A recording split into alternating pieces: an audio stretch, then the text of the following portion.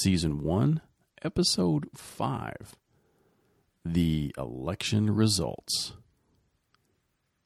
Hi, and welcome everybody to the Truth or Politics podcast. My name is Robert. And I am Bradley. And we are hailing from two different states that, where did our states vote for the presidential election, Bradley? Where did the great state of Alabama find the election? Well, I think we didn't. I would say that we are probably the same color as the sea that Moses parted. Oh my goodness! Which, yes, I'd say that'd be the red there, buddy. That's for sure. Yes, Kentucky is strangely enough a very Democratic state when it comes to their governors, with the exception of not the most recent one who's currently holding office, but the one before.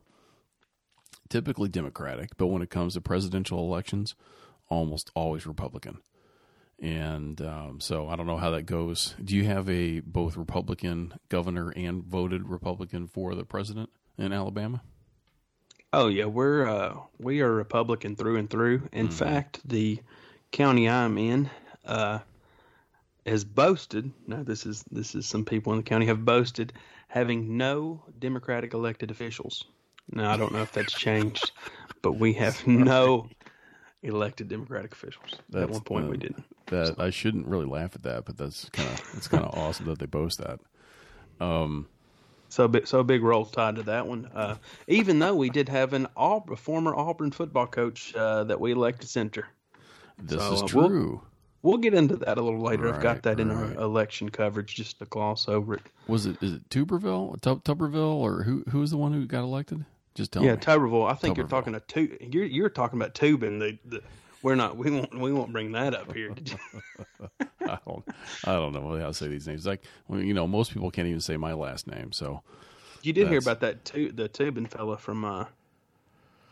No, you'll have to tell me. I don't know what the deal is with that. Is it clean? Can we actually put it on the podcast? If not, we're not going there. Let's just move on. Okay, good. We'll just move on. Sounds good. So, how have you been doing, Bradley? You doing okay? How's the missus and the baby? Man, they're great.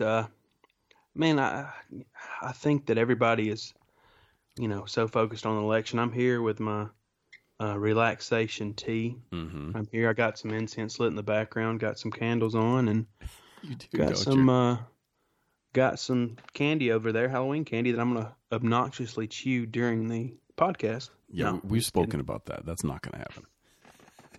But hey, man, I'm doing great. I'm just hanging on the edge of my seat like a hanging Chad, hanging out watching these election results. Right. Which I don't think we deal with that anymore, do we? No, we don't. I think that their election in Florida changed that. Talk about a segue to eventually what's going on currently with the election and the litigious nature of it all. Looks like they're going to be looking into challenging some voting somewhere down the road. So, but back to all this, guys. So where we are, the election has already been held on Tuesday, election day, that is. And we are at a point where the results now, we're on Thursday evening, and the results, I believe we're at President Trump, the incumbent, is at 214 electoral votes. And Joe Biden, the challenger, former vice president, is at 264. Is that what we're at, Bradley? 264, I believe. Yeah.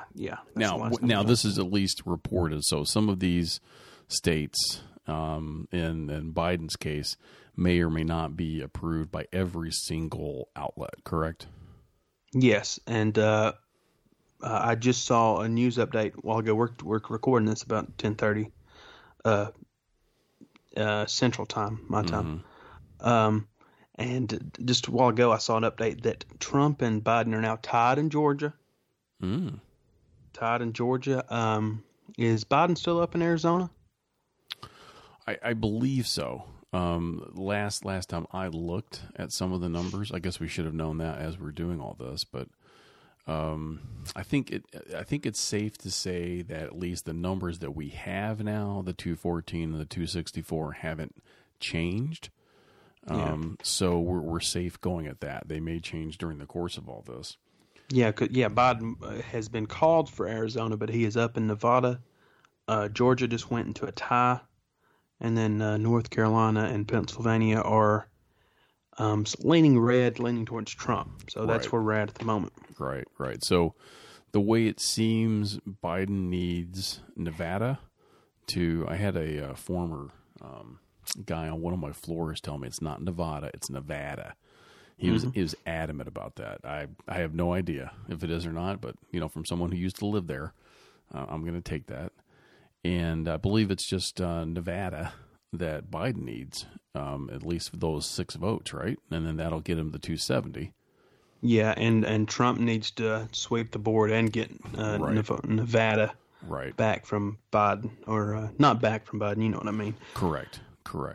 So that's where we sit with everything. And Bradley's worked hard to take a look at what's been going on with the election. I've certainly been following it quite a bit. We have done, not a ton, but done some things on our Facebook site and written some comments. We've had some good feedback from everybody, and so that's been nice. And so we are going to do what we can do right now to discuss where everything is. And in some sort of record-setting pace, I may actually get this episode out. Who knows? We'll see if that actually happens somewhere down the road. Now, a little bit of business keeping here. I think we're at 83 downloads, Bradley, which honestly I'm not sure I knew we'd ever get to that. And I think within that we're 50-something downloads for the very first podcast that we released. And then the second one, which was part 2 of the intro, we're closer to 30-something downloads that we've got.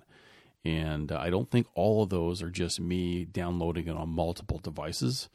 It does actually tell us that, by the way, because it'll say somewhere in the analytics, the analysis, that there are how many ones get downloaded from similar IP addresses.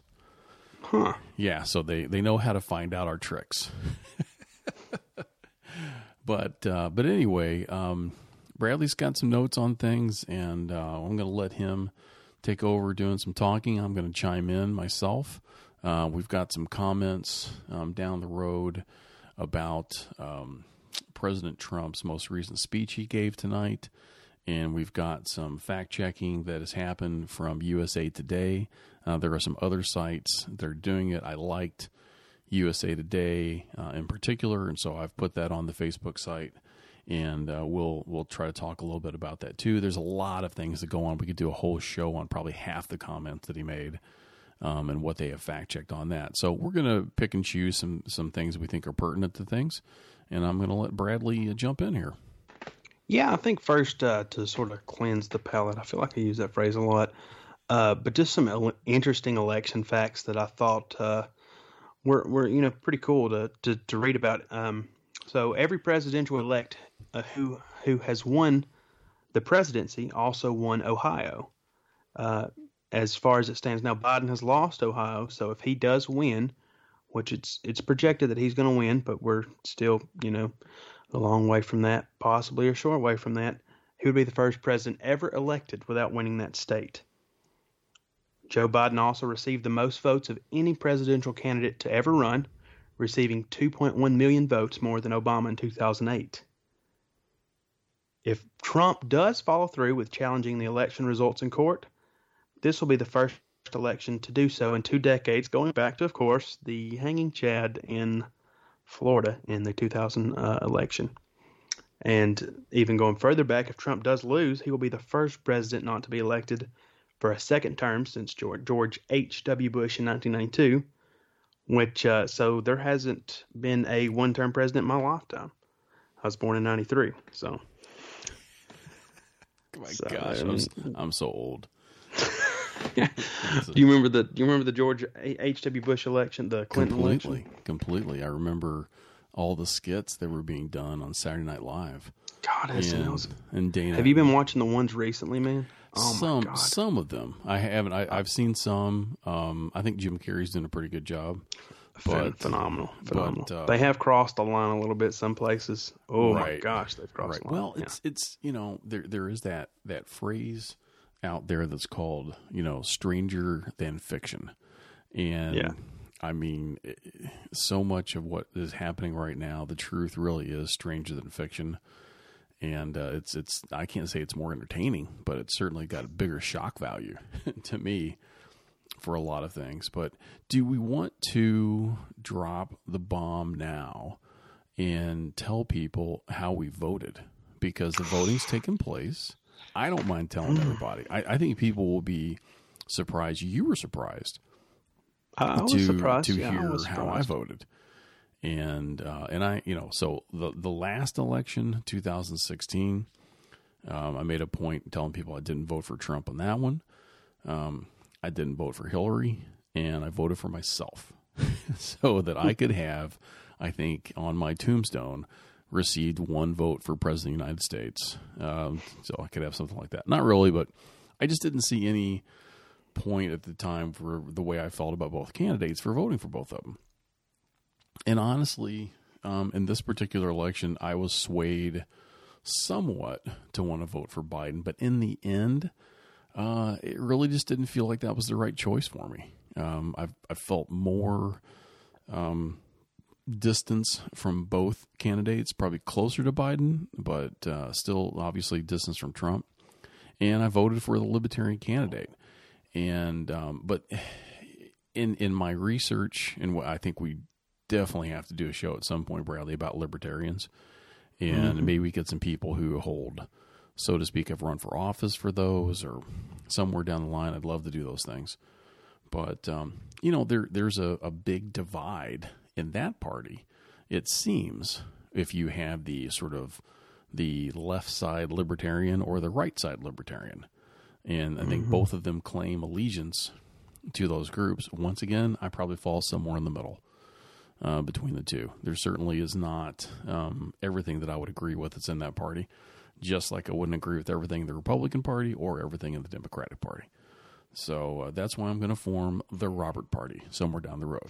Go ahead. And I also voted Libertarian, but in the my first election was the 2012 election. That was the first election I was old enough to vote. I did a lot of work with the Republican Party then. For years and years, I did work with the Republican Party. I even helped campaign in certain places, and I waited outside the polls. And so basically, what happens is you wait outside the polls, and then you go with them to the place where they deliver them, and you get the results, and you send them back to the headquarters. And it's more of a symbolic thing. I'm sure you could call them in, but it's sort of like just one of those traditions. But I did that a lot. Voted for Mitt Romney in 2012. Worked on Ted Cruz's campaign, and he didn't win.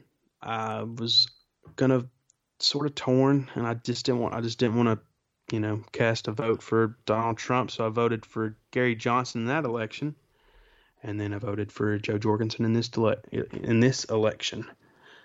So that's basically how I went down for me. Yeah, and for those who don't know, Johnson was the Libertarian candidate for president in 2016. And 2012. Right. Well, so there you go. So if there is any co-host group who is fair and balanced, without any particular axe to grind, in either case, hopefully you'll believe that about us. It really is important to me, as I know it is important to Bradley, that we try our best to stick with the facts. It is so difficult to keep up with the facts. The president gave a speech tonight. Luckily, one group, at least, USA Today, I think I can sort of trust. At least in what I saw in their article, I didn't see any of our logical fallacies. I didn't see a pleas to emotion. It seemed very quote unquote fact based. So I think that'll be good to go through eventually. But in this, election process and what we've been seeing, there certainly are some versions of the truth. And I'll say I was watching a little bit of Joe Rogan today, and him speaking to someone who was sort of I don't know what you want to say, definitely a Republican, very very right-sided thinking, and Joe had even said one of my favorite things, and it's actually one of our taglines. Bradley said, basically, there's one side to every story, and or two sides to every story, and in the middle, somewhere there's the truth. And I was like, Joe, you're stealing my tagline, buddy. But yeah, anyway. and I listened to Joe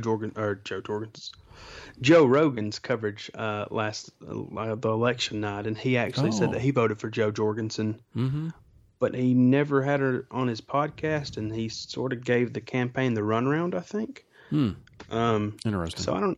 So that's another thing to cover another day. I've got two more facts real quick, and we can move on to some election results and go from there. This campaign had the highest voter turnout of any presidential election ever, and also holds the record for the most combined money spent on a campaign at over $14 billion, more than twice the amount of the 2016 election. Whoever wins this election will also be the oldest president ever. Trump will surpass Reagan in his final year in office, and Biden will be older on his inauguration day than Ronald Reagan was when he left office at the age of 78. Wow. Yeah. That's pretty significant right there. Yeah, and to quote John Mulaney from Saturday Night Live this past week in his monologue, there was an old man competition. You pick your favorite old man, either the old man that's there now or the other old man, and nothing changes. Of course, it's real tongue-in-cheek there, but I thought I got a kick out of it. Mm-hmm. But yeah, that's where we're sitting at, and we do have some results in. Like for instance, the Republicans needed 17 seats in the House to make up the deficit and have control of the House. They only flipped 4 of those seats, and Democrats needed 4 seats or 3 if Biden was elected, because Kamala Harris would break the tie. They flipped 1. I think 1's going to a runoff possibly. But I would venture to say that at this time it's probably not going to happen for them. But in a strange turn of events, the Democrats outspent Republicans across the board, except for in Georgia, and this includes spending nearly $50 million more in North Carolina. Wow. So I mean, and a lot of it stems from the death of the passing of Ruth Bader Ginsburg. In fact, Cal Cunningham received $6 million in campaign contributions in the 48 hours after her passing, despite his whole being caught in an affair debacle. But he still lost to the incumbent, the Republican incumbent, by less than 2%.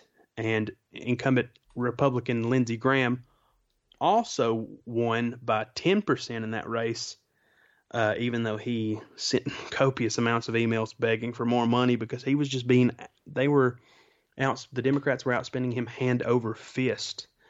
And just, a couple more election results here. Incumbent Republican Joni Ernst won her re-election campaign by over 6%. And of course, as we mentioned earlier, Democratic incumbent Doug Jones got trounced by 20 points by former Auburn football coach Tommy Tuberville.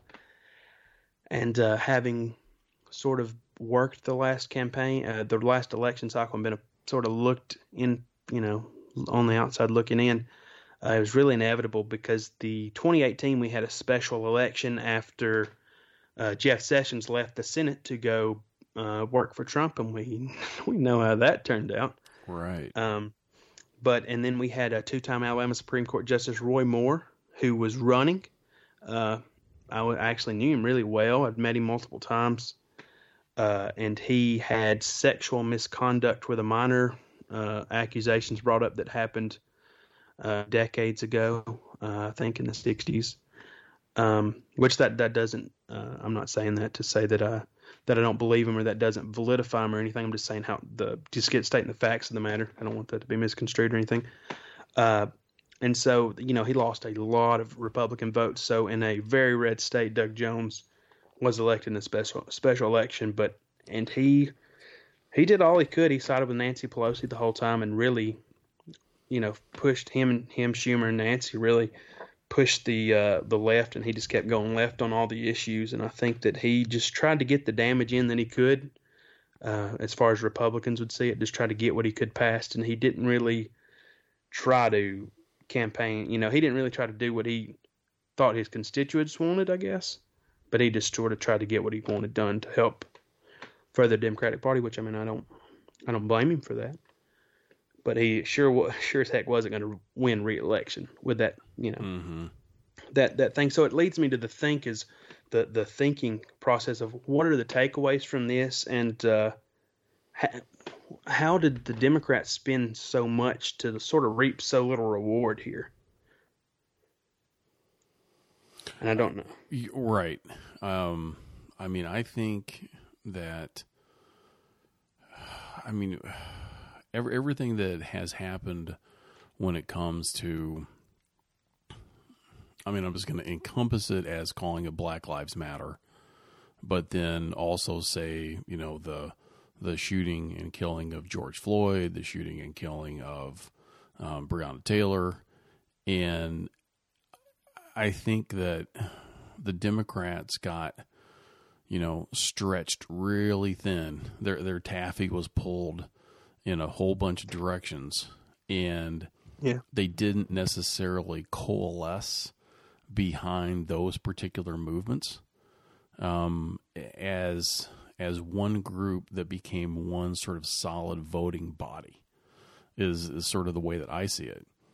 And they had quite a few more quote unquote sort of establishment type of candidates everywhere. And I think that these candidates, in some cases at least here in Kentucky, the challenger to Mitch McConnell literally did not show up to any of the protests that we had in Louisville when her challenger for the nomination for the Democrats was there at every single one of them. And I know that when she was selected, there was a lot of blowback from people who were going to support that Democratic nominee. And, I don't know how accurate it is, but they say that she had a lot of money given to her campaign that was outside of Kentucky from people who wanted to support her in beating Mitch McConnell. Mm-hmm. And so, you may have a lot of money to help you on your campaign, but at the same time, you're going against Mitch McConnell. And, if there is anybody who is rock solid strong in that Senate, it's him. The guy has been there so long now. And I think about old Strom Thurmond, and how long he was in office. And I think Mitch is going to give Strom a run for his money. Yeah, I think you're dead on the money in a lot of areas there. I think every one of these campaigns had these super PACs contributing, to them from outside the state, especially, after the passing of Ruth Bader Ginsburg, as we mentioned earlier. And then I think in order to win the votes that you need, especially with a party like the Democratic Party and the way that the Democratic Party sort of seems like it is now, you can't be unwavering. You have to, I don't want this. I was going to say walk in lockstep with them, but that sounds, it has bad connotations. You have to toe the line. You have to be more. It seems like you need to be more progressive now to get the votes, especially in Louisville, maybe. Or maybe that's not the case, but to me, from the outside looking in, as I said earlier, it looks like you need to be progressive. It's sort of like being, either being lukewarm or being cold or hot. If you're lukewarm, you're really not as effective, I don't think. Yeah. I can only speak to this particular election, but I got I'm still a registered Democrat. But as I got, multiple phone calls from people asking me to vote for McGrath, I would occasionally talk to the people who would call me. And of course, they called even after I had already told them I was voting for her. Now, nothing irritates me more than someone calling me after I've already said I've got their vote, and they're not keeping any track of this evidently, or they're just ignoring the fact that I've pledged my vote to them, because I wasn't going to change my mind. I still voted for her too anyway. So, I didn't vote across the board for everybody. There was one Republican in there somewhere in a local election. I can't remember exactly what it was for. But, I said to the person I spoke to that, she has to be about 10 times more dynamic than she currently is being. She is very flat in all of her interviews. Anytime she has a soundbite, whatever it is, I don't think they're setting her up. I think they're using the best they can get of her. And I said, she has really got, and I even got sort of like a nervous chuckle from the person I spoke to, because she said, yeah, we feel that way. Like, wow. I mean, your people who are behind you making phone calls to do this, I mean, they don't want to lie when they're talking, and they're, you could sense the concern that they had. And her campaign, I don't want to spend too much more time on it, but her campaign definitely made a stronger surge towards the end, as you always want those campaigns to do. But man, that should have been how she started a year ago and then built from there, I think. And, I mean, I think the issue was still, does she support these protests when the protests became violent and property was destroyed and people were hurt? And as a Marine, as she being a former Marine, and she just wasn't gonna get into that. And you could just tell when she got asked that question, she was just dumbfounded. She didn't know how to answer it. So I think to your point, outside money can only do so much, and you've got to build your inside support. So I'm just using her campaign as an unknowing but a microcosm analogy that maybe this is what happened in many cases. There was a flood of money that came in from a lot of places, but you still had candidates who just weren't on message, for lack of a better term. They're just, whatever that message is, man. And I don't know what the message is for the Democrats, honestly, because I said this in the podcast you all have yet to listen to, but I said this in the Atlantic article podcast that, if the Democrats want to just continue to say vote for Joe Biden because he has the best character, which I wouldn't disagree with that, but to me that's not enough for me to want to vote for him over somebody else, And so I for whatever reason, there we go. I'm rambling, but back to you. Yeah, I think you're right that in order to be successful in a campaign, you can't just have money. You have to have name recognition on the ballot, and And speaking of name recognition on the ballot, we might as well cover.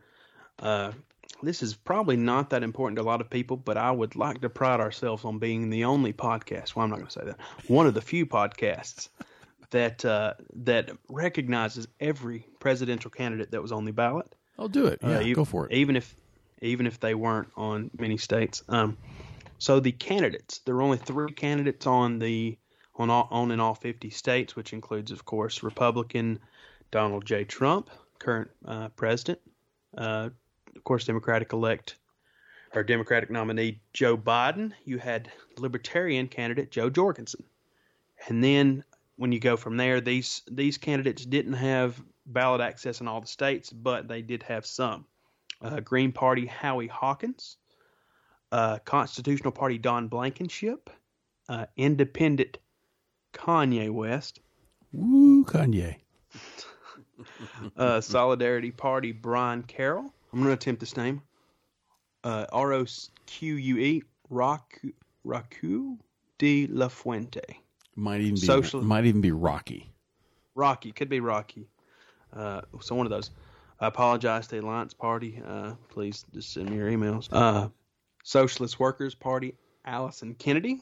Party of Socialism and Liberation, Gloria La Riva. And Independent Brock Pierce. So there's 2 socialist parties. You think they'd come together on something like that? Oh, I guess one's the Socialism and Liberation. One's the Socialism. It all reminds me of Monty Python's Life of Brian.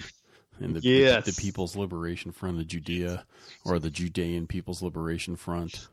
And of course, my takeaway from that is always I think it's Eric Idle's character who says, "I just want to be called Loretta." You know who funded that movie? A big portion of the way. George Harrison. There you go. I'm all over My that. Sweet Lord. Not saying he's my sweet Lord. Great song, though. Oh, good song. Now we have the candidates there. So, Robert, how about you tell us, how do we elect our president? And what is this electoral college? And where is this college located? It's in my backyard. We decided to build one back there for everybody. It's very small. You can't get inside of it. It's kind of like the zoo. It's kind of like the Zoolander library for kids who don't read well. If you build it, they will come, though. They will. Well, the Electoral College, take us back to 1787 on a very hot day in Philadelphia, August 31st. Constitutional Congress was there trying to, I guess we'll say, ratify the Constitution. And a lot of the guys just wanted to go home. They were done. They were done with working on it. And Bradley, you don't have to mute out your laughs. It's okay. They like to hear you laugh. Anyway, no, but seriously. So over the period of about 4 days, a special committee of 11 of the founding fathers for the Constitution debated and went through the various arguments for how we were going to elect one of the most important offices in our great new country, and that being the President of the United States. And the biggest fear that they had was that they didn't want too much power to rest in the hands of the president. Now, we'd already had devised the separation of powers by the 3 different branches, but they wanted to make sure that when we elected the president, that we had an informed population who would help select the president. And we wanted to basically, as it all came down to it, they wanted to find that they wanted some of the power to elect the president to come from the federal side, and then also, though, give some power to the states. And so what ended up happening is we ended up finding that there is a popular vote, which we have today still. And so you hold the popular election, and that election then is, let's say, quote unquote, sent to some representatives of what's called your state's electoral college. And those particular people then will take your input from your state of who you want to be the president, and they will cast their ballots for the president, and they will, simply tally those up. Now, the electoral college votes, it's not like every state has one vote. States have multiple ones. What is this? The great state of California is 55, Bradley? I think 55 electoral votes from what I can remember. I actually have a handy dandy map right here. They have 55. You are correct, sir. That's right. And that's so, really large states will have a lot of votes. Smaller states may not have that many. Nevada, that's nearby, has 6. We've got, Ohio has, I think it's 20, somewhere in that ballpark. Pennsylvania, somewhere in that ballpark too. So they distribute those numbers of electoral ballots, and really what they wanted to avoid, though, again, was to put the power of this particular vote too much in the hands of either Congress or of the president or of the people. And so really they divided it up. And I have found, honestly, I have grown to have a newfound respect for the Electoral College process in reading about it and seeing how they took great consideration to develop this. Now, problem with the Electoral College process is in giving that power to the states, each state is able to determine exactly how they will count their votes, what qualifies as a valid vote and when that vote continues to be valid and actually be counted. And that is different in every single state. Now, it may be similar in some states, but every state has the ability to make it different. And what we're finding right now, as we fast forward ourselves into the present vote, is that we talked about this at the beginning with Joe Biden having the 264 electoral college votes and President Trump having 214. President Trump has made an argument that he believes in some states' cases the ballot counting should have stopped on election night. States like Georgia, states like Pennsylvania, he wanted that counting to stop. He believes that he was in the lead at that time, and because of that, he believes he won those states. This is the argument he's making. When he has, though, talked about certain states where he needed more votes to be counted in order for him to potentially win, he has been inconsistent in his message. And this is not necessarily editorializing for me. This is really what he's doing. He has said that in a state like Arizona or in Nevada, he wants those votes to continue to be counted. And so he has one way that he wants one state to do it, one way that he wants another state to do it. And in one very small way, I understand how he can make this argument and try to have it be settled by the courts. In that being that it's different in each state. And so he is just simply taking advantage of what this one particular state wants to do in the way that they count the ballots, and he's sort of handling it on a state-by-state basis. Now, his argument for that, I don't feel is as cogent, is as, makes as much sense as what I'm making of it right now. And I believe also that the media right now, when they're covering it, they're not necessarily just presenting what he is allowed to do and not allowed to do based on the Electoral College. So there's my take on the current state of the Electoral College and somewhat about what President Trump is trying to challenge. And but I think we've got some more thoughts about how this election has gone. Let's stop there. And Bradley, any comments or thoughts about what I just said? Any corrections you think we need to make to any of that, or things that you think about it?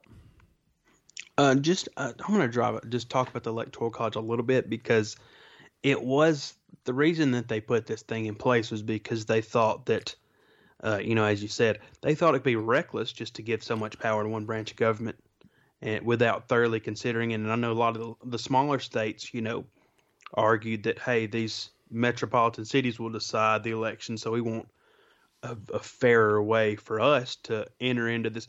Because, you got to think you have 13 separate colonies that you have to unite, so you're going to have to make some concessions.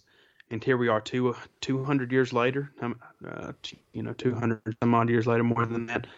And you have a vastly different landscape than they had then. So what made sense now, a lot of people think might not make sense then, and I think it's just the way you look at it. But the Electoral College, has been there's only been a handful of times that it has not went with the popular vote. In 1824, John Quincy Adams won without the popular vote. In 1876, Rutherford B. Hayes lost the popular vote but won the Electoral College by 206,000 votes. In 1888, Benjamin Harrison lost to Grover Cleveland by 95,000 plus by 95,000 plus votes, but won the Electoral College. And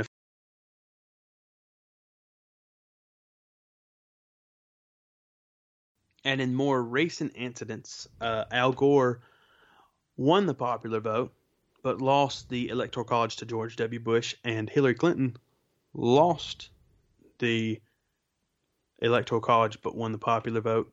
And of course, Donald Trump was president, so he won the Electoral College there.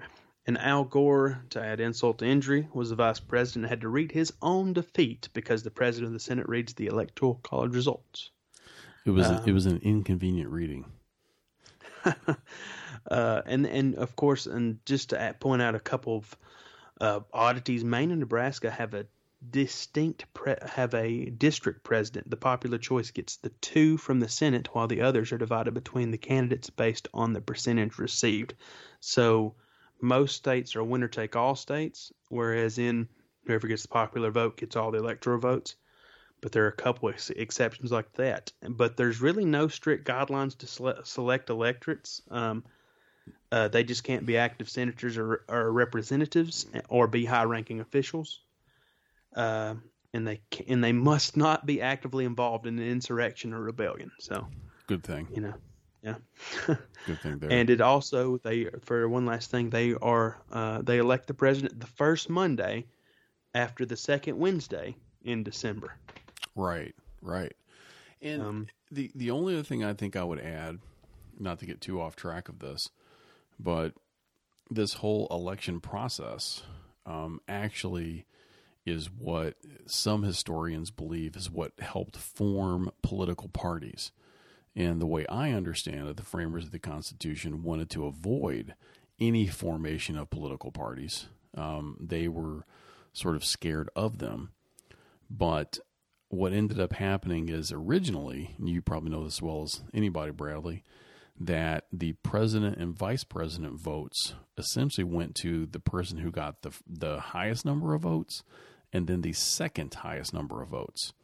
And so when we first had those elections, of course, everybody wanted to vote for Washington. John Adams was Washington's VP, but then the election of 1796 really changed things, because then you ended up having the starting of the Federalist Party, and you had then the president elected, and then also the vice president from another party. And I think that's when you really solidified this idea that you wanted to run as a party ticket. And then things were changed by, I think, 1800s. Then you really started looking at running so that you would have sort of a 1-2 punch, so to speak, the way we have it now. So It's just interesting to think. You always, when I'm not immersed in this historical perspective of political science in the United States, I always think it's always been the way it is. And but obviously that's not the case, that it's like that. And it's just interesting to be.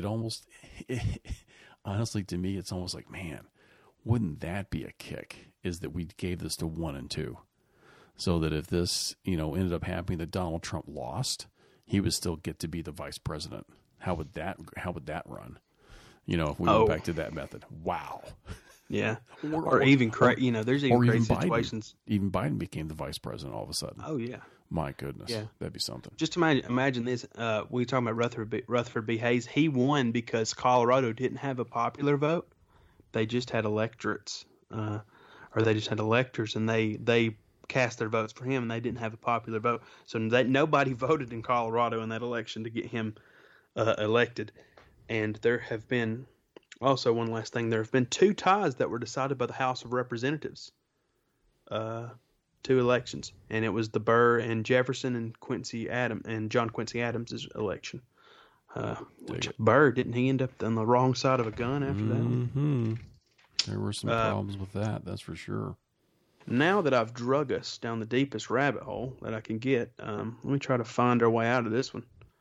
I see you got a little something here about Rudy Giuliani, and I think wasn't Donald Trump Jr. or Eric Trump involved with some statements by Rudy Giuliani when they talked about the irregularities of the there's voting? just been a lot of weird stuff going on there. Like Rudy Giuliani, he said that they should have called Pennsylvania already and that they've already won, which I think that's been a running theme here, is just calling the election without having the numbers.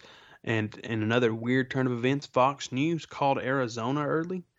That was weird. I was really surprised by that, because honestly, I switched over to watching Fox, and I remember seeing that they had it, and then switched back over to some of the other statements that stations that you would think are the more left leaning. And you saw they still hadn't called it yet. And, NBC stuck to Arizona stuck to not calling Arizona for a long time, from what I could tell. I still remember seeing Chuck Todd talk about it, and he's like, "Nope, we're not calling it yet. We're not going to make a mistake." So that was pretty interesting. Yeah, it was weird. And then, of course, we talked about Trump having the speech he gave Thursday night, which is when we're recording this. I took a couple notes. So Okay. Bradley's been talking about the speech that Donald Trump gave tonight, Thursday night, and he has taken a lot of notes about that particular speech. We're going to go ahead and play a little bit of audio from that. We're not going to play the whole thing, but we'll play that audio, and then we'll come back in and we'll talk about some other points about it. Good evening. I'd like to provide the American people with an update on our efforts to protect the integrity of our very important 2020 election. If you count the legal votes, I easily win. If you count the illegal votes, they can try to steal the election from us. If you count the votes that came in late, we're looking at them very strongly, but a lot of votes came in late. I've already decisively won many critical states, including massive victories in Florida, Iowa, Indiana, Ohio.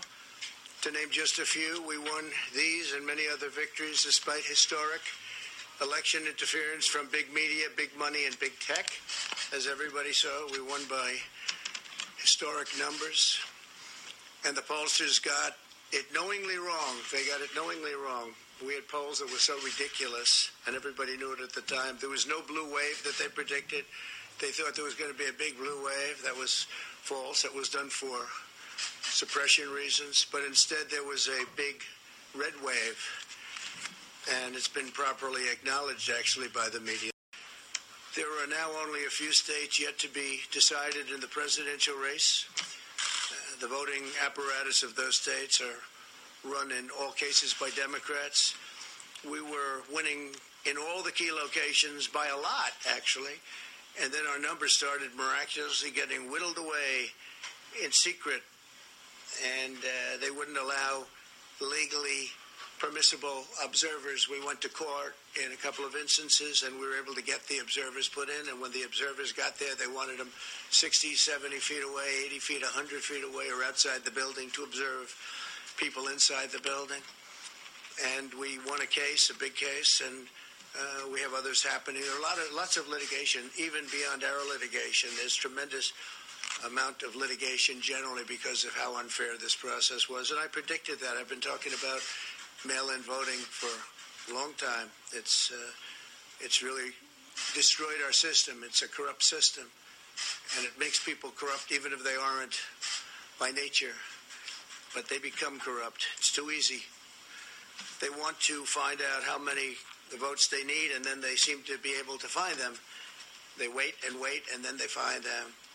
It's amazing how those mail-in ballots are so one-sided, too. I know that it's supposed to be to the advantage of the Democrats, but in all cases, they're so one-sided.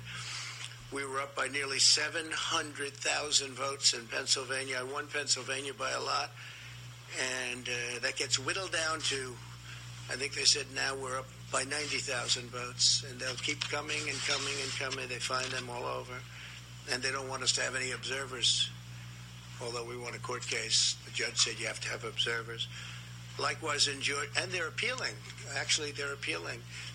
We won a case that we want people to watch, and we want observers, and they're actually appealing, which is sort of interesting. I wonder why they'd appeal, that all we want to do is have people watch as they do the vote tabulations.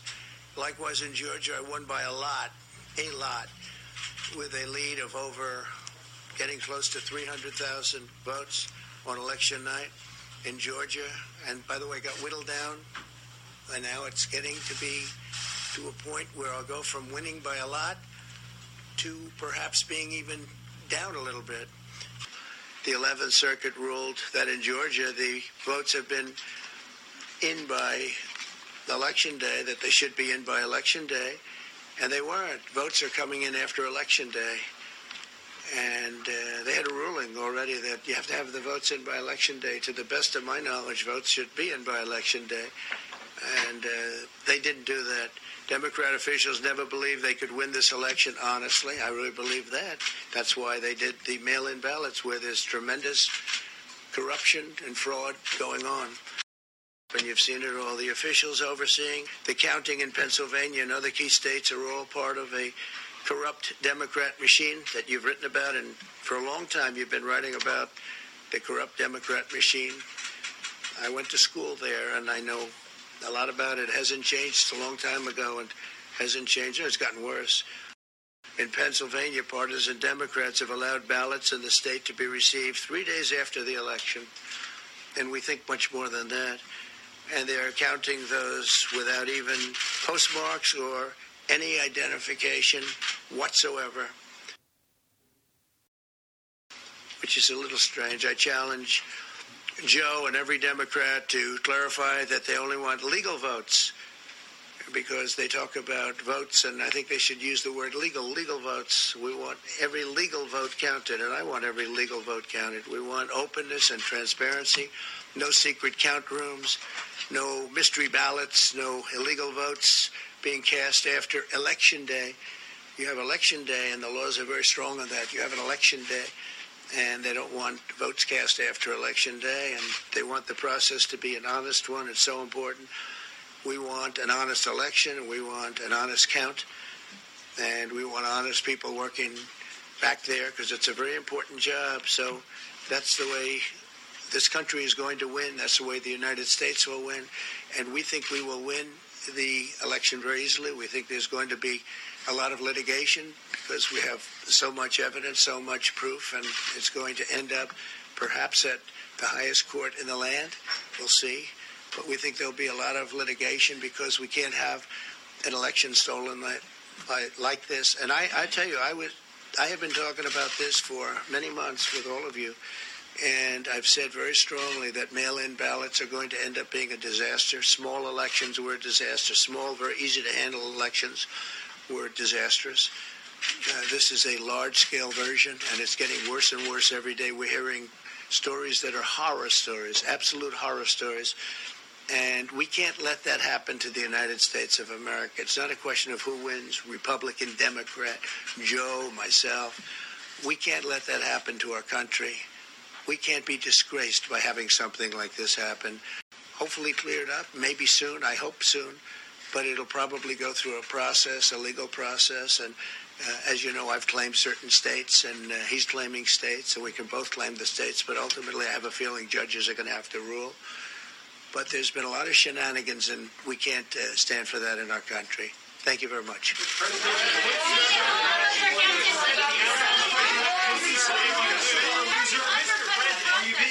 All right, well, that's the audio that we have. And Bradley, let's get into some of your notes. Yeah, first I felt like he was very focused on his notes, almost robotic. It wasn't the Trump that we're used to seeing, the off the cuff sort of shooting from the hip Trump. You know, he really seemed to be dialed in, and maybe that's what his handlers wanted, to have him more on message. But of course he claimed victory. He said there's a red wave instead of a blue wave, and that the media acknowledged it. He said that Republicans lost no races in the House, which they actually did. He said it was the year of the Republican woman. More Republican women were elected this year than ever before. I haven't looked into that. He said he also won the biggest share of non-white voters of any Republican in 60 years. I haven't had the chance to fact check that. Media polling was election interference by special interest. Phony polls, fake polls. Polls were suppression polls. He went on about the polls being, used as tools of suppression of voters. Yeah, I'd never heard that. Just jump in for a second. I'd never heard that term applied to polls before, and how he said they were really used as suppression devices. And that was interesting to hear that. Yeah. He gives some examples of the pollsters getting stuff wrong and all this stuff. Talks a lot about poll watchers, making them stand 100 feet outside the building. He says lots of litigation beyond our litigation. which there are some other litigation points in Pennsylvania and other places. Mail-in voting is a corrupt system, he says. They find their votes after the election. He said they find their votes after the election. A pipe burst in Georgia, and a lot of things happened. They stopped counting for 4 hours in places that weren't affected. We won't allow corruption to steal such an important election. Our job is to support the integrity of this election. They are trying to steal and rig this election. Democrats never thought they could win the election fairly, and so they sent unsolicited ballots, which also, to fact check that on the side, they actually, in certain states, the way, they send ballots to everyone who's a registered voter a lot of times.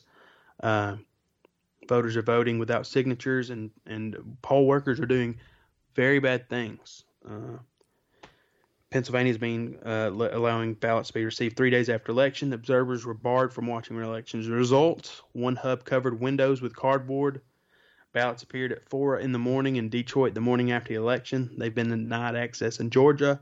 Almost all ballots that arrived in Georgia after the election had Biden's name on them. We want all legal votes counted. We want an honest election. We want an honest count.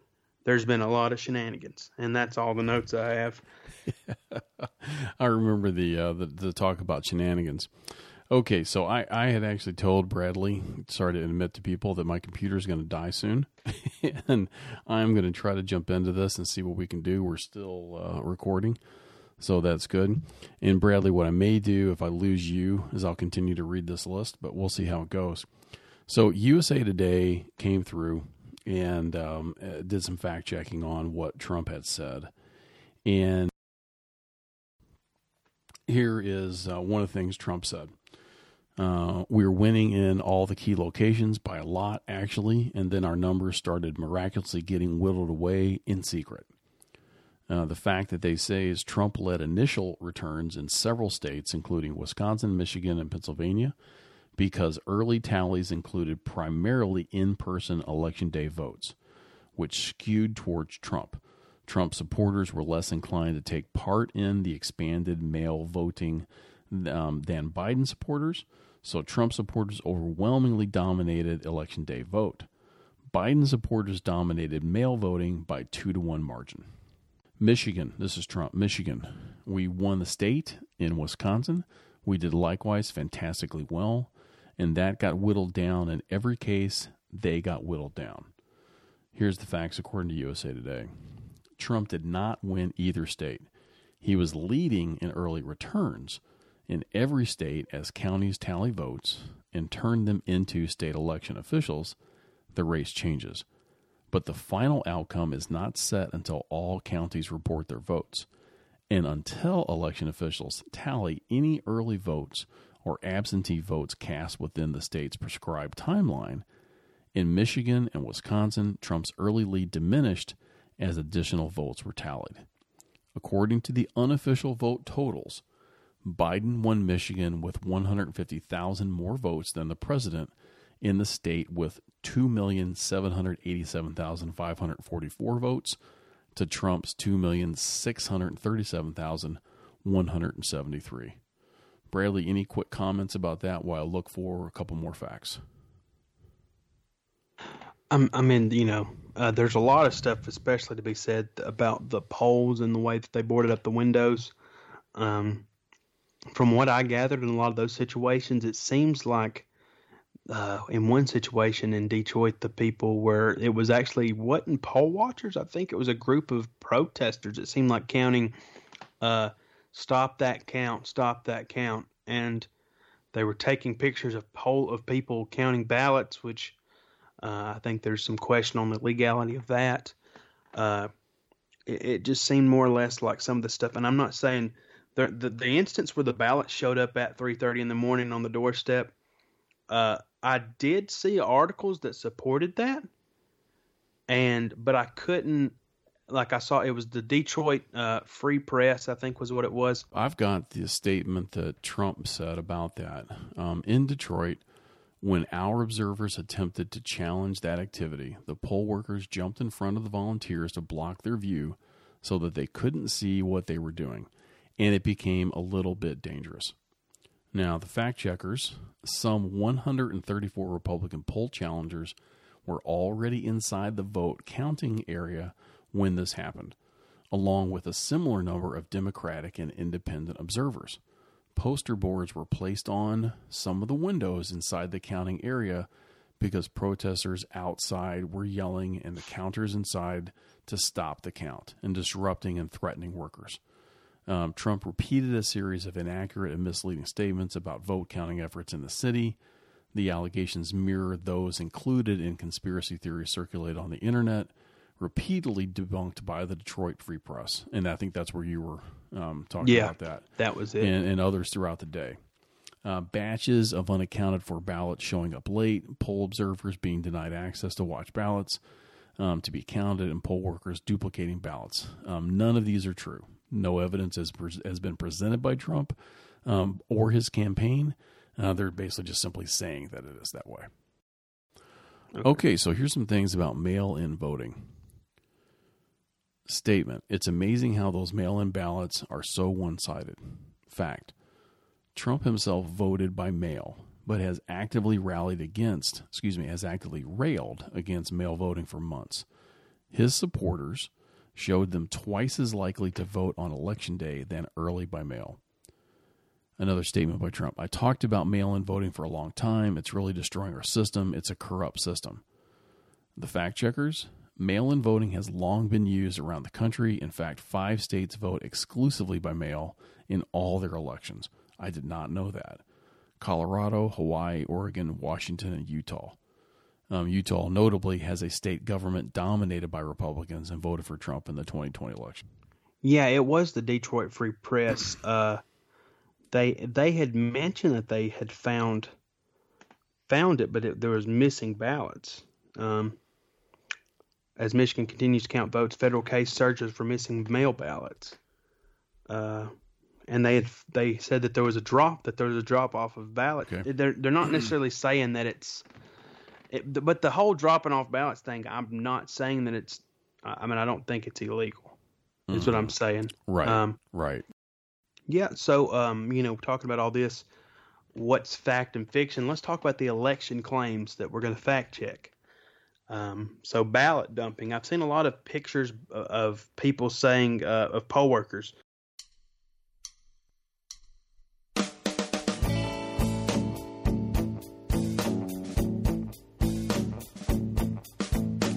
Hi, everybody. We are back. We have a tiny bit of technical difficulty there. Evidently, laptops need 100% power to be able to run, and mine did not necessarily have that. So, in the interim, there have been some crazy things happening out there, and the count has continued, and it looks like that according to most polls, especially the Associated Press, they have declared Joe Biden the president-elect. And as you can probably imagine, Donald Trump isn't necessarily taking that very well. Bradley, where does that leave us now for the rest of our conversation? Well, and I think part of Donald Trump's his conjecture with the election results is there's a lot of things going around about possible voter fraud and different things, corrupt poll workers. So I thought let's just dive into that, and we're gonna. There's really no possible way to fact check it all, but we'll fact check what we can, and I'm gonna fact check what I saw coming across my feed. So the first thing I saw was the ballot dumping. I saw multiple posts like this. There was an Erie, Pennsylvania poll worker at C_Bass on Instagram been working at a poll station in Erie County, Pennsylvania all morning. A lot of people have already voted today. I've thrown out over 100 ballots for Trump already. Pennsylvania going to turn blue in 2020. Chet looked into that. That is false. He is actually not from the area at all. He just posted it, and later he clarified that it was a joke. However, there was a woman named Jacqueline O'Hara who said that she threw away Trump ballots. Bad things are happening in Philadelphia, she said. As a poll worker, I swear under oath to throw away all Trump ballots when I'm counting. The verdict, this one is a bit unclear because she is from the area and she did work in the polls, but shortly after this post, she deleted all of her social media accounts, so I'm not sure, but the authorities were looking into it in Philadelphia at this time. Where did those posts come from? what feed or what news source or they were on who's covering those their things? personal. They were on their personal Facebook and Instagram pages. So these people were poll workers working at particular sites. One was and one wasn't. Yes. Okay, one they was, one both wasn't. claimed to be. Okay, and they're saying that they personally are corrupting the election by getting rid of ballots for Trump. Yes. Interesting. That is the claim. But one of them was a poll worker, like I said, and one was not.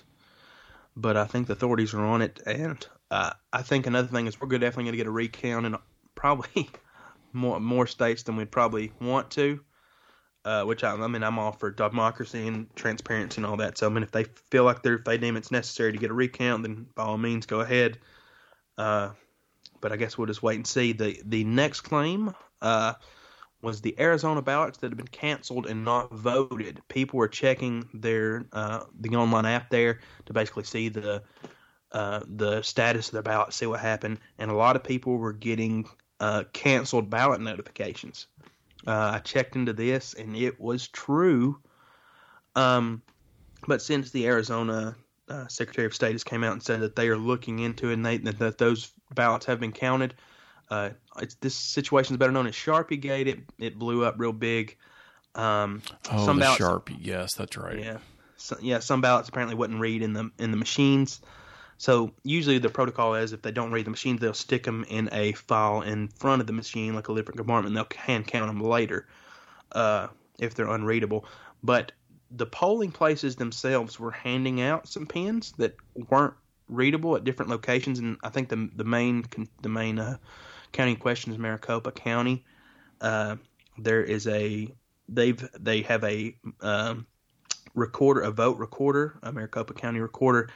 Adrian Fontes, I believe I'm saying that pronounce it, hopefully. He's already had a lawsuit brought against him in the primaries because I don't know if there was a snafu with printing ballots.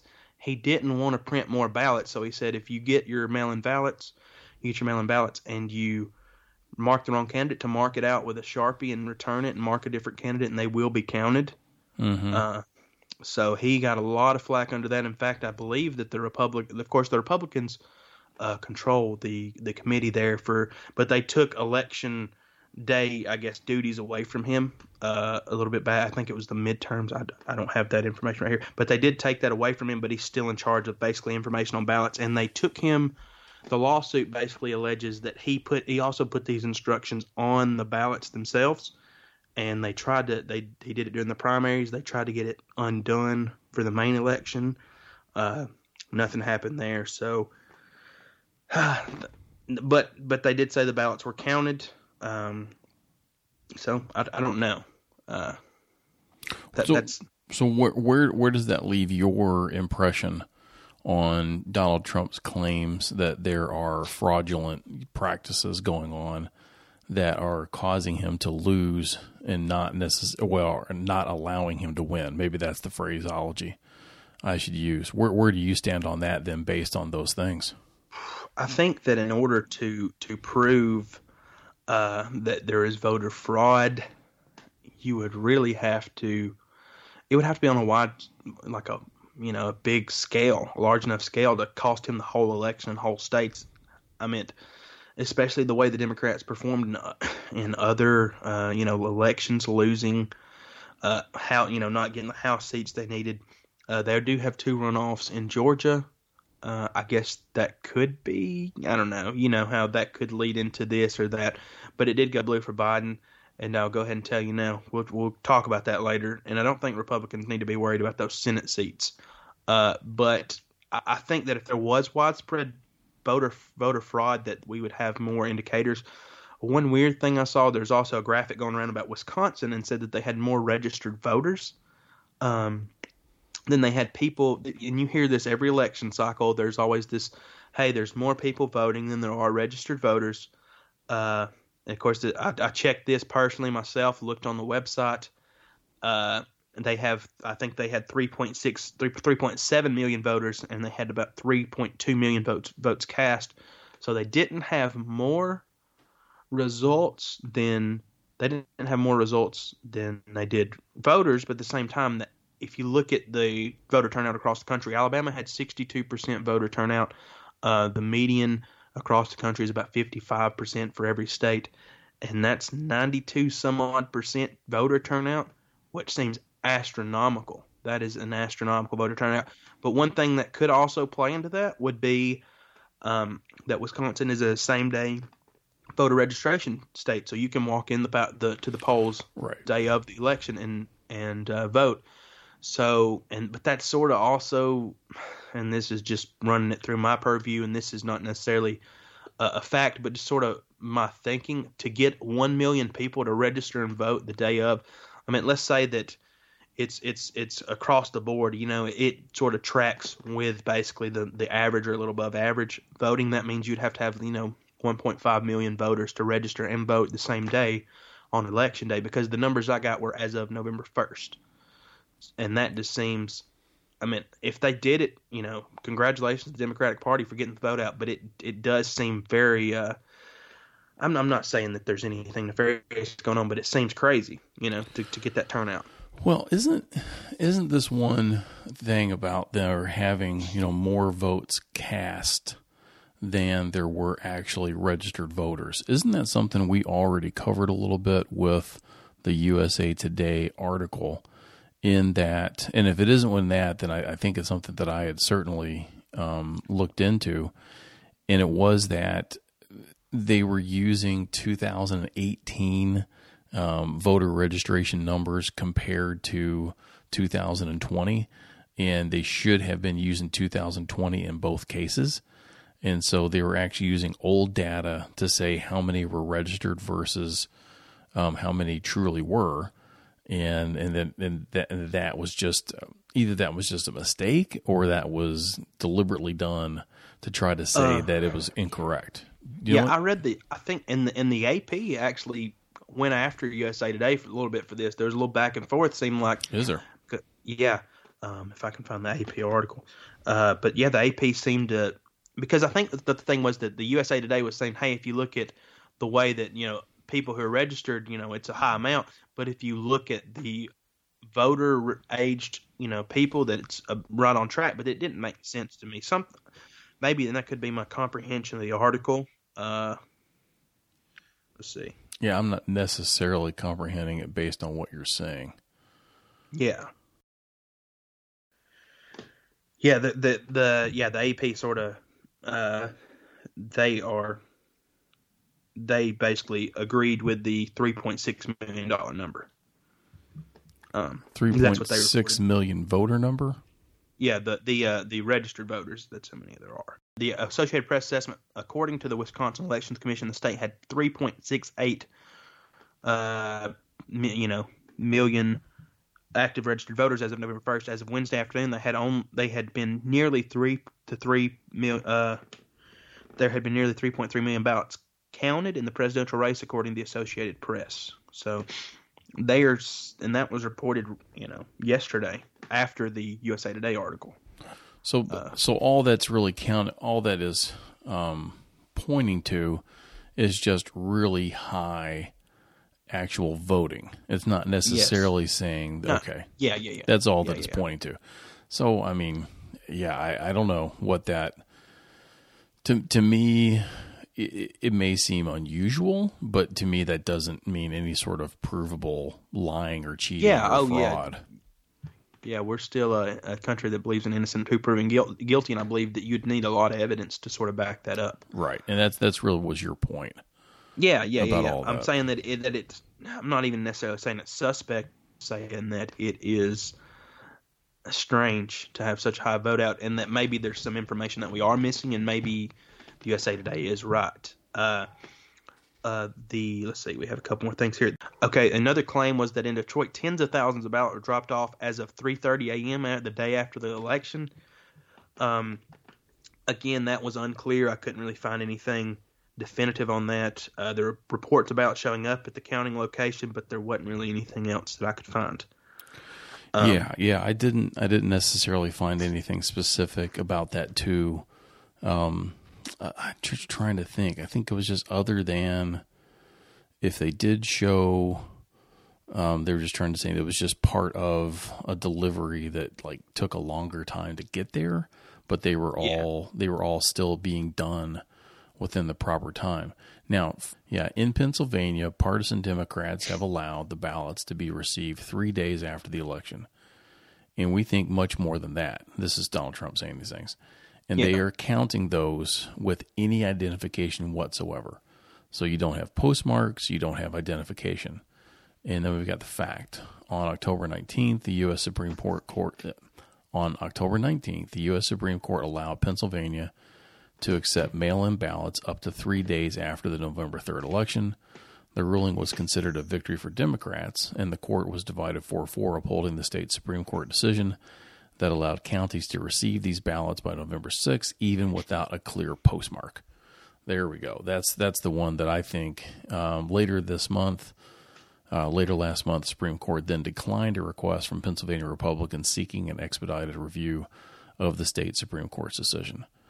That's the one where I could see how they would have, a problem with ballots that would come in that would not have clear postmarks. Yeah, and there's been a similar situation in Georgia, but not that they don't have postmarks, I believe, but that they would count the ballots and they were disposing of the envelopes.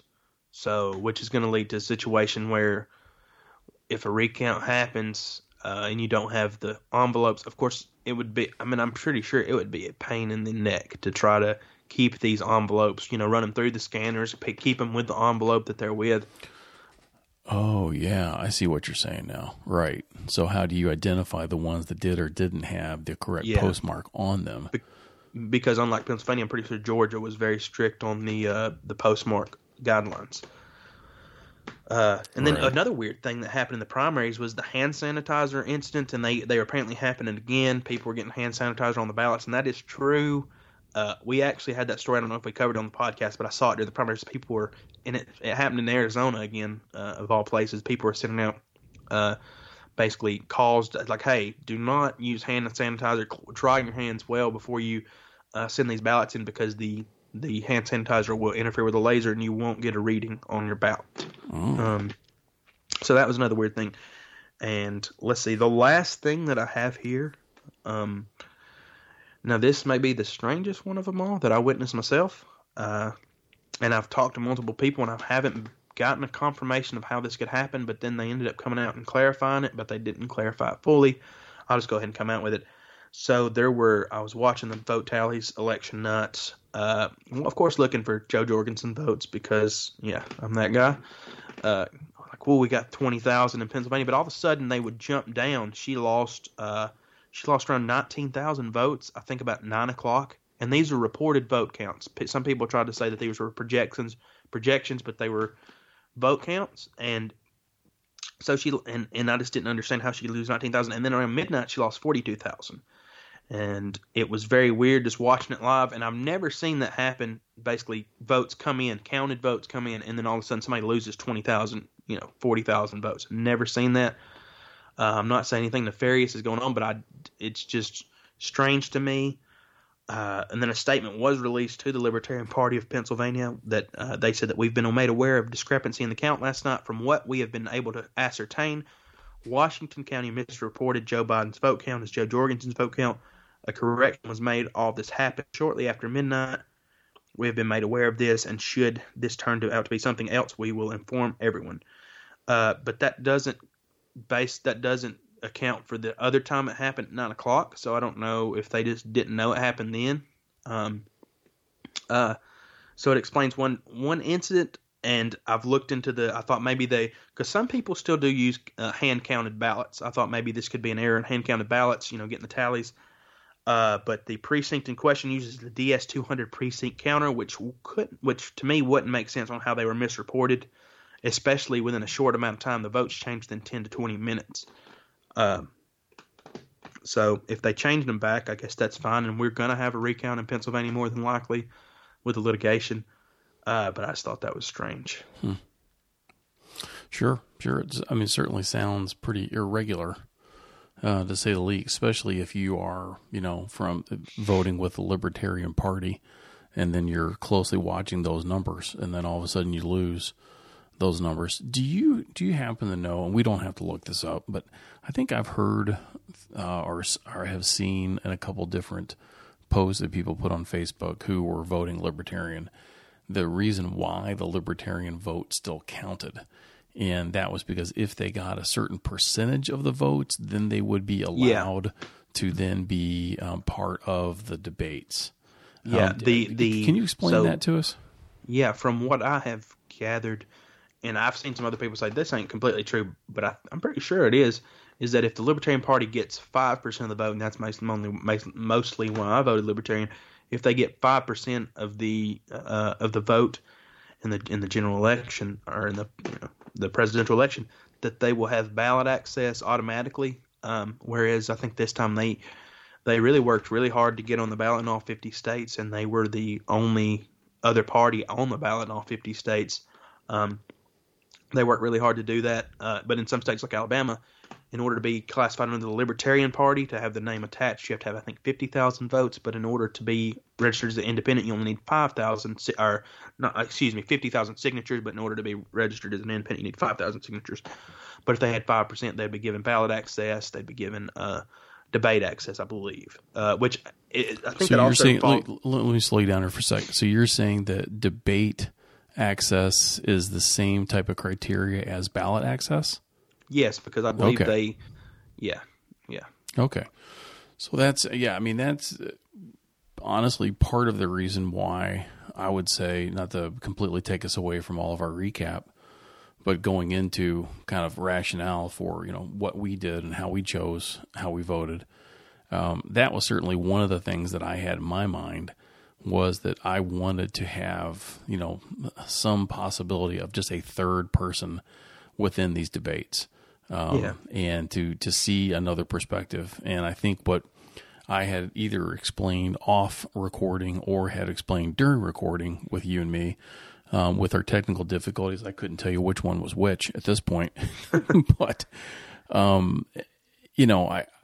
just think I would really like to see a third voice in these debates.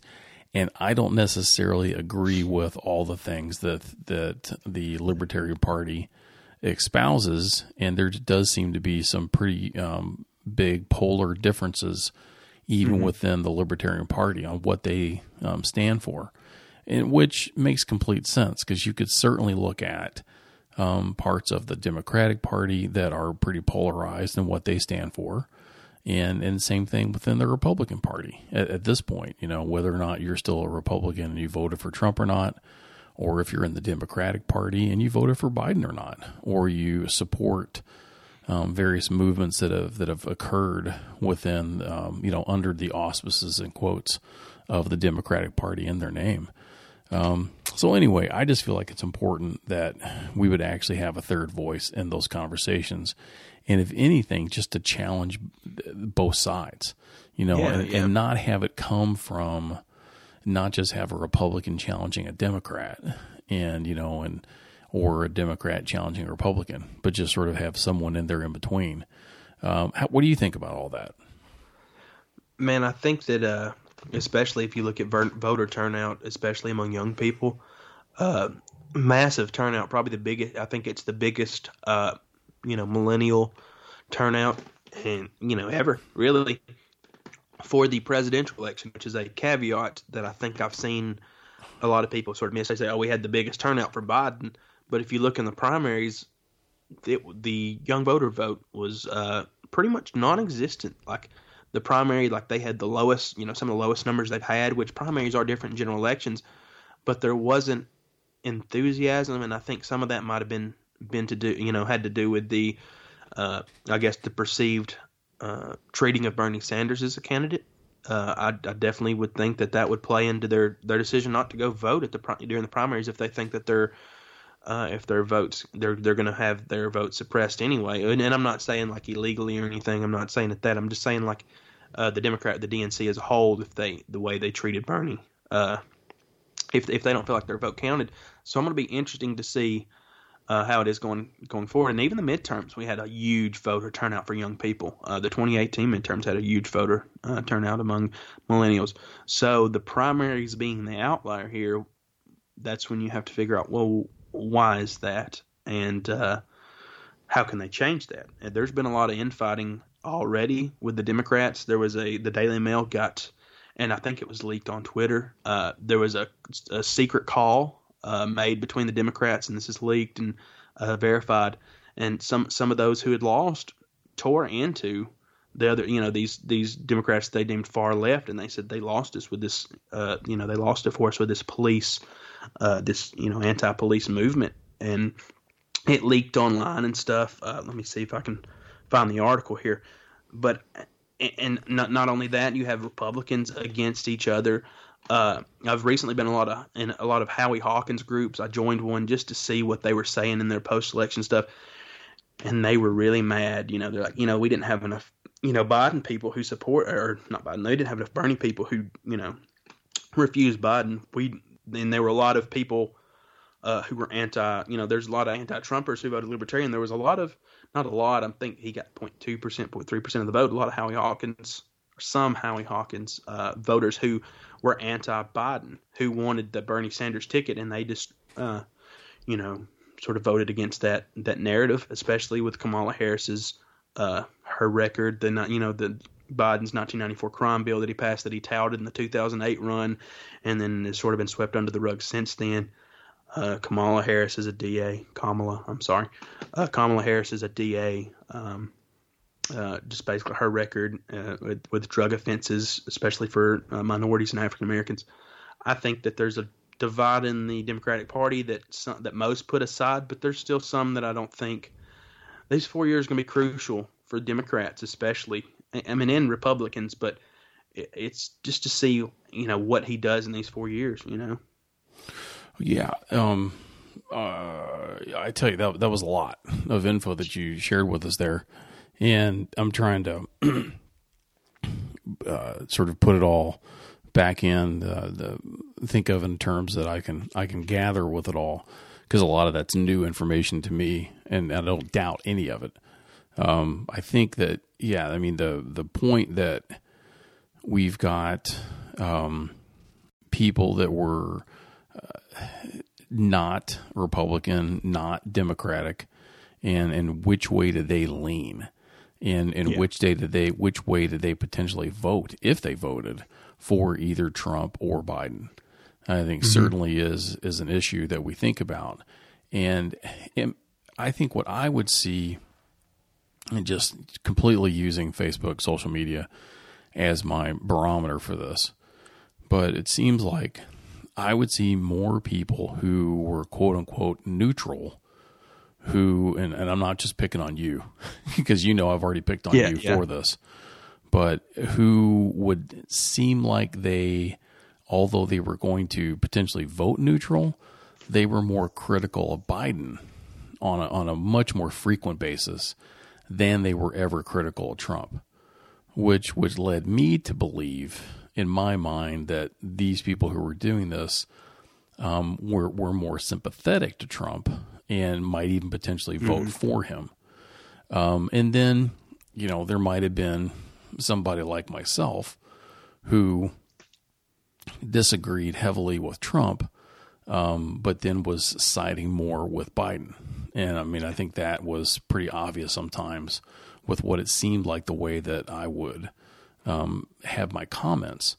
But, in the long run, one of the things that I didn't do necessarily was always try to criticize Trump constantly. But honestly, I didn't really praise Biden that much either. There wasn't a whole lot of times that I was like, this is the best man, for us at this time. And I think a lot of that for me was I just didn't want to play the character assassination of Trump, which I don't think he has a good character, but that was nothing that I wanted to jump into to try to say that's my rationale for why I don't want to vote for this guy. So, did you see then any more leaning of people who would, be quote unquote neutral, but then actually supported Trump on a more regular basis. Am I even remotely right in making any kind of assumption like that? Hey, I don't think you're too far off base. Personally, for me, just in my personal experience, my rationale, I would say that I probably went after Biden more than Trump because I think I felt more threatened by him than I did Trump's re-election necessarily. Does that make sense? And then even if Trump threatened by Biden's election than Trump's re-election. Yes, is that what you mean? Okay. Yeah. Sorry for the lack of clarity there. But I think that sometimes the devil you know is better than the devil you don't, I guess. And so even if Trump was reelected, in my opinion, there's a lot of things I didn't agree with that he did. He was probably one of the least conservative Republicans we've had.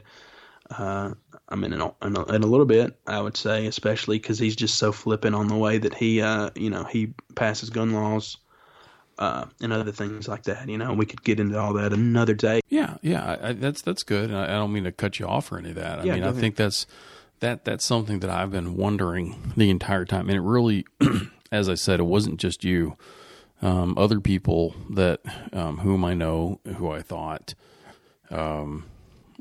Were rational, sane people, and they though seem to constantly be more on attack with Biden, and I do mean in some cases attack versus whatever. Oh yeah.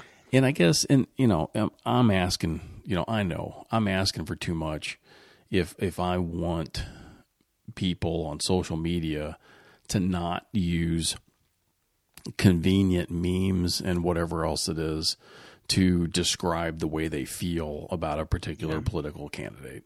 It's not the forum where the majority of people are going to give these, well thought out, civil sounding, discourses on who they think is the best candidate or who they think has problems. It was never created for that. It's not really used for that. And I guess that was always my ploy in my head, my plea in my head, and occasionally my plea in Facebook. But I think you and I did something that honestly, I don't see it too many places. If you look at the types of podcasts that are out there or Facebook groups, there aren't that many places out there that are attempting to make these civil discourses, these discourses among friends, so to speak, where you try to, say your point and not attack the person when we're saying that point. So I guess in one respect, I applaud us for still making that effort. I applaud the 3 listeners that we have. Was it Pat, Perry, Sean?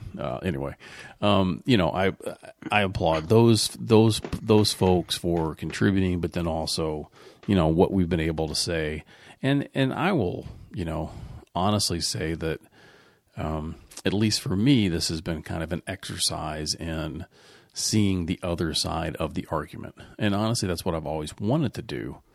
Anyway, when I talk politics.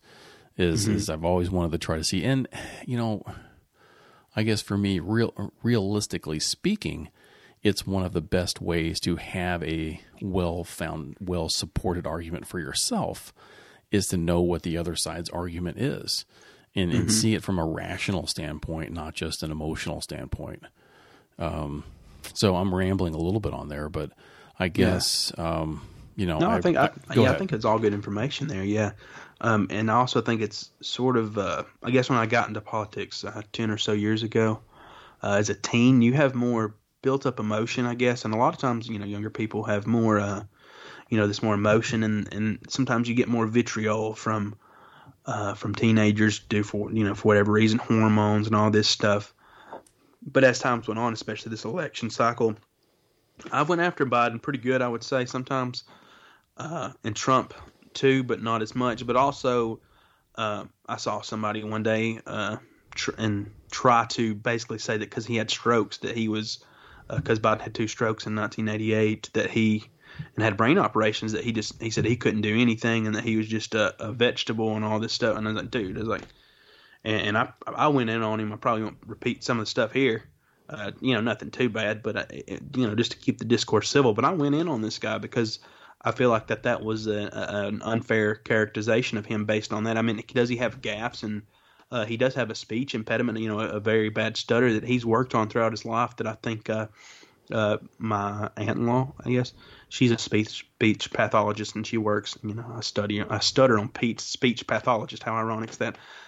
She works in that field, and I talked to her about it, basically not in on a grand scale, but I basically just sent some comments back and forth, and she sort of explained the signs of it, and she had a good post on Facebook about it that really helped me understand some of what he went through. Some of the times when he pauses and he has to collect himself.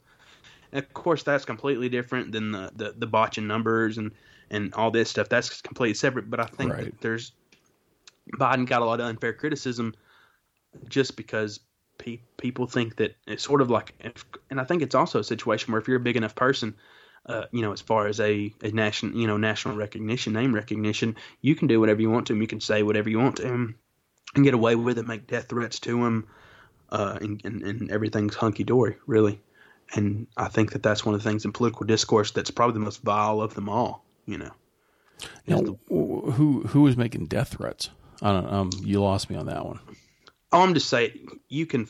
I guarantee you mean like people on Facebook are doing this, or what do you mean? On Twitter, basically saying that if Biden died, I'd be fine with it. Him and Kamala and all this stuff. Okay, not threat so much as just this. This whole thing about what is the succession of who gets president and that kind of stuff. Because the topic has certainly come up, and I think we need to, give some.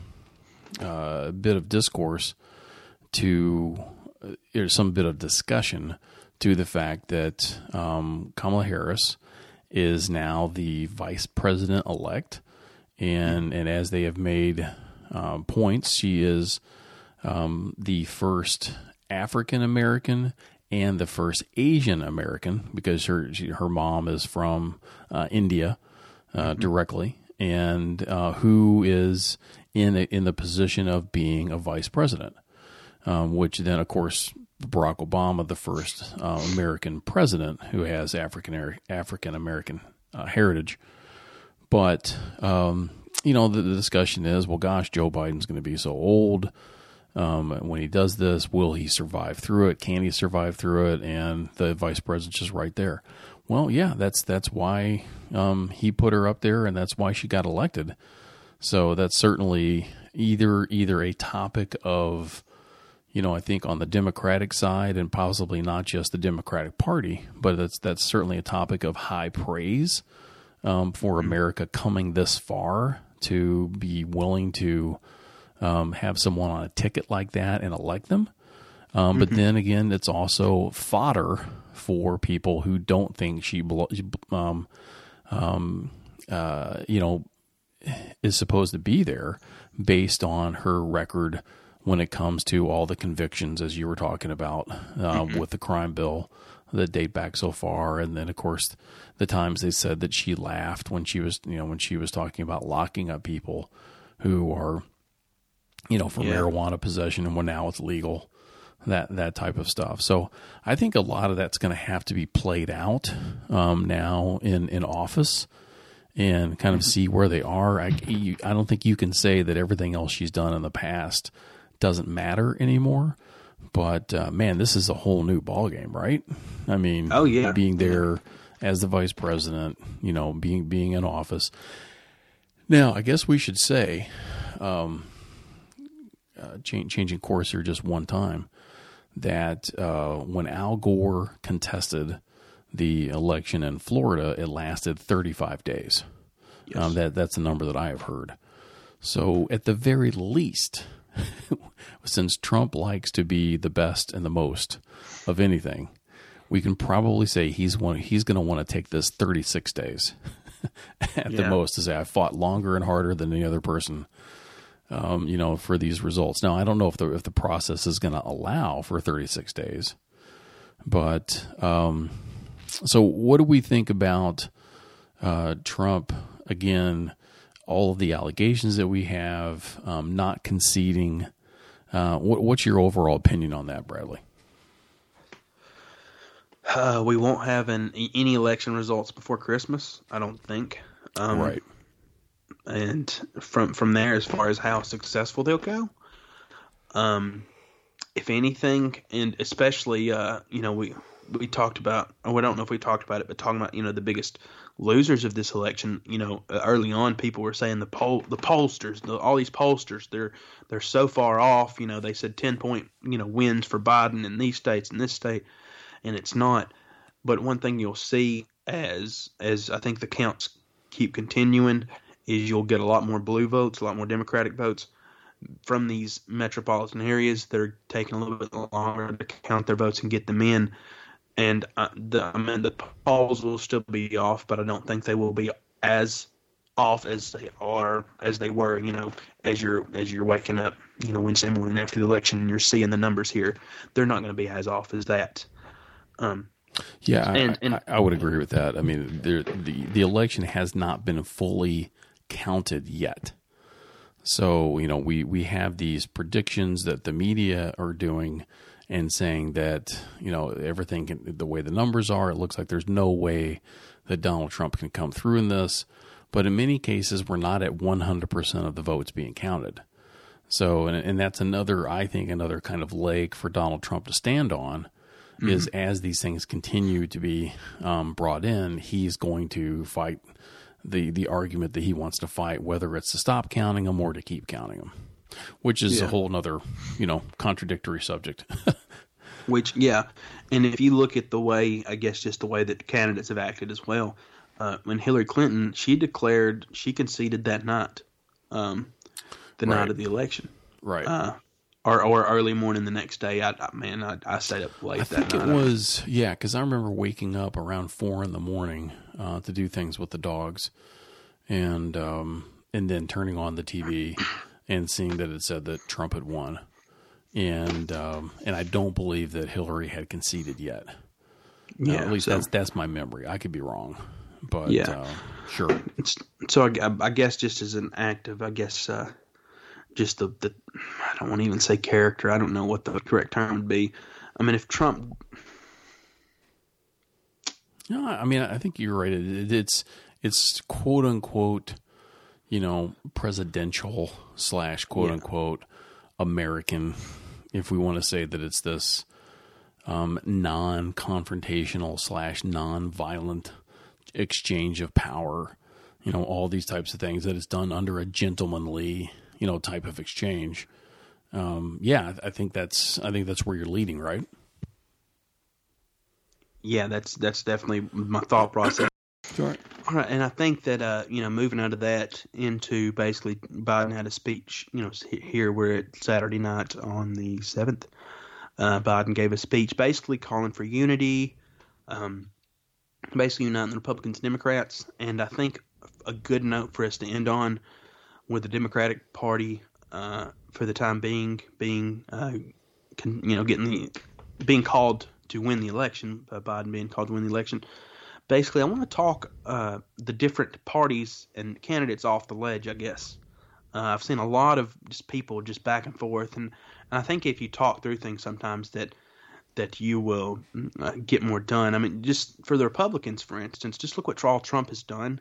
He nominated 220 judges, including 3 Supreme Court justices, which is unprecedented, unheard of. His administration also oversaw the largest economy in United States history.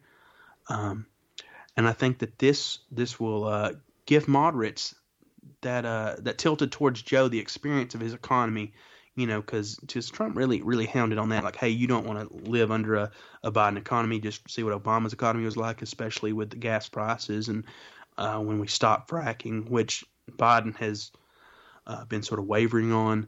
But I think if Biden does push towards a Green Party agenda, towards the Bernie Sanders, sort of go further left, in 2024, I think that we could see, as this knight in shining armor basically returning with his bastion of what he calls conservatism to take on Biden and get 4 more years.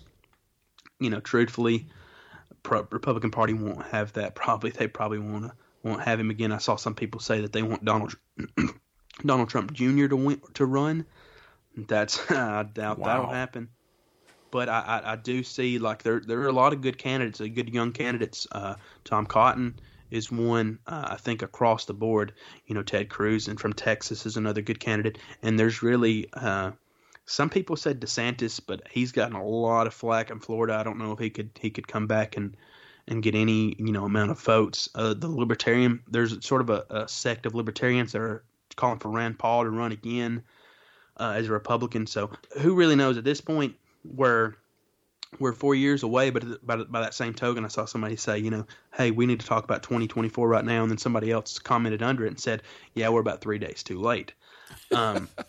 So I think you need to get out early and get out ahead of this. And you also got to think, if this is anything like the first 2 years of Obama, remember the 2010, the big Tea Party movement that was a massive red wave across the country. That was a referendum on his policies, even though he did win re-election in 2012 to Romney, which you could argue was a pretty bad candidate in his own right. That a lot of people were reluctant to back, sort of like a Biden. I think that you've got a lot going for you. And that it's just up from here, really, because you're really at your lowest point. You've ran through a Trump economy, you've ran through a Trump presidency, so really, it's just all up from here. As far as libertarians go, I think that they had the least to lose in this election. It was only trying to get to 5% and get that full ballot access. They ran the second most successful libertarian campaign behind a non-re-election year in 2016. When you saw Gary Johnson, who's also a well-known New Mexico governor, got a lot of vote there. You have a lot going for you. Spike Cohen, Joe Jorgensen's VP, had a pretty great. He's really got his name out there. He had a great campaign across the country. He did a Waffle House tour, met people at Waffle Houses, which I think's hilarious.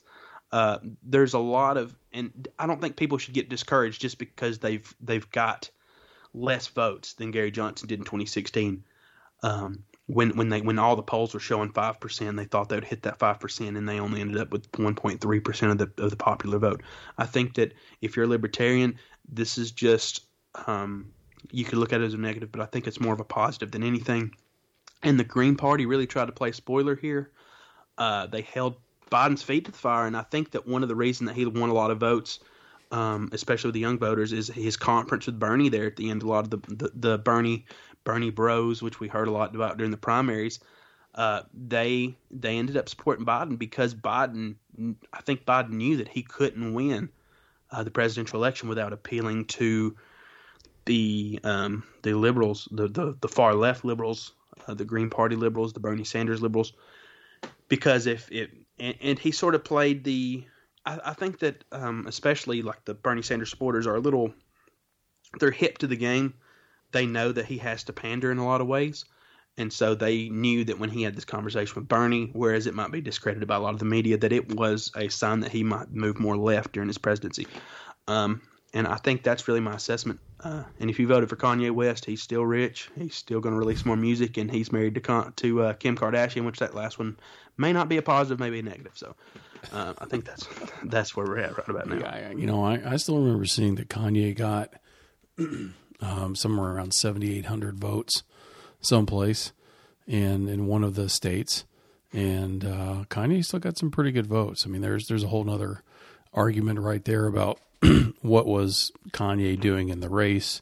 Was this a tactic by the Trump administration, considering Kanye had met with Trump at one point, to put Kanye out there and pull votes away from Trump? But the reality, if we're thinking that was some sort of tactic to pull not votes away from Trump, but pull them away from Biden, if we're thinking that was the tactic, the reality was that Trump seemed to actually score higher, and everything that I heard, score higher with African American men. He scored higher than, and really it's a relative number though. He scored higher than he had before with African American men. He scored higher than he had before with Latino men and women. again, that's a relative number. Is that enough, though, to say that he is, quote unquote, the African American, president that they should have or they should want? All that it means is, relatively speaking to what he had done in the past, he has higher ones. And overall, he still had, lesser numbers on the popular vote, and obviously not as successful numbers on the Electoral College. And I think one thing to be said about the Electoral College, when we wrap up everything, is that, all that we have now is still the popular vote being tabulated, and that the process then of the Electoral College, correct me if I'm wrong, Bradley, but the process now is for the states to see how many popular votes they had for each candidate, and then for them to then tell their people in the Electoral College how they want them to vote. Is that correct? Yeah. So, I think that's pretty spot on. Right. And so, I mean, in most cases, and I think we only have really 2 states that technically are states that do not necessarily have to vote the way that the popular vote went. But, those Electoral College people, I don't think they're necessarily still held back by what that popular vote is. They're still supposed to have some decision-making power within that. Isn't that still the an accurate assessment of that? Yeah. For everything that I know, yeah.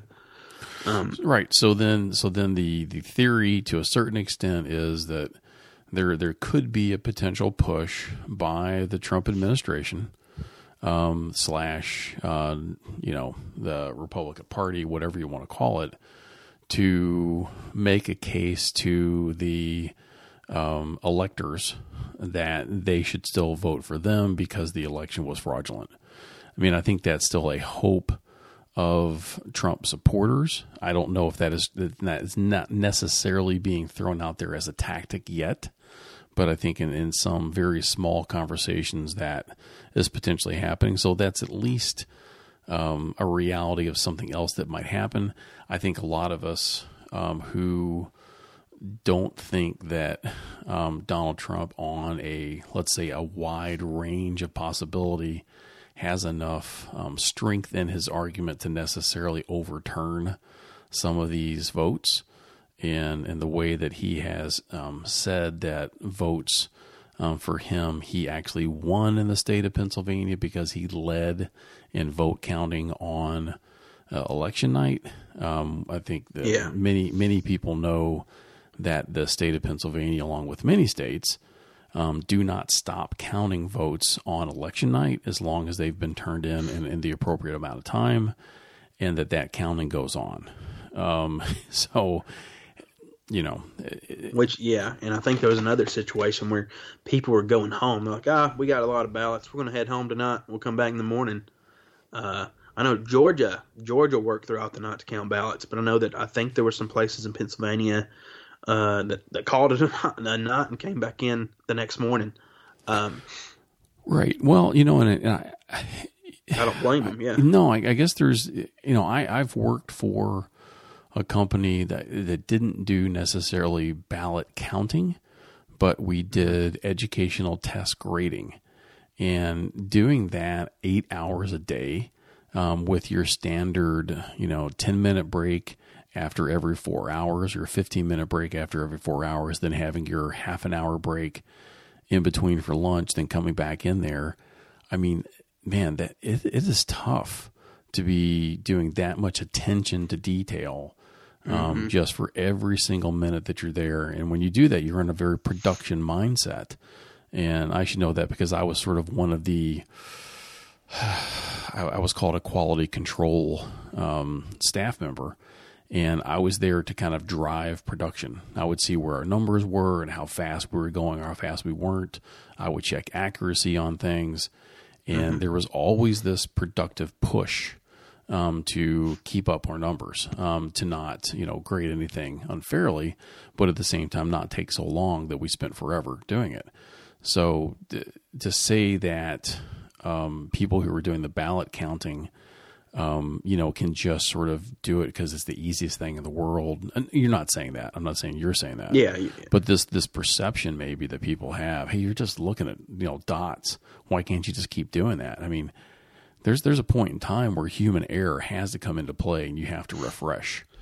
So I can completely see that folks need to take breaks and come back. And honestly, if I'm in a location where protesters are chanting outside my windows, that's going to probably make me a little emotional about what I'm doing.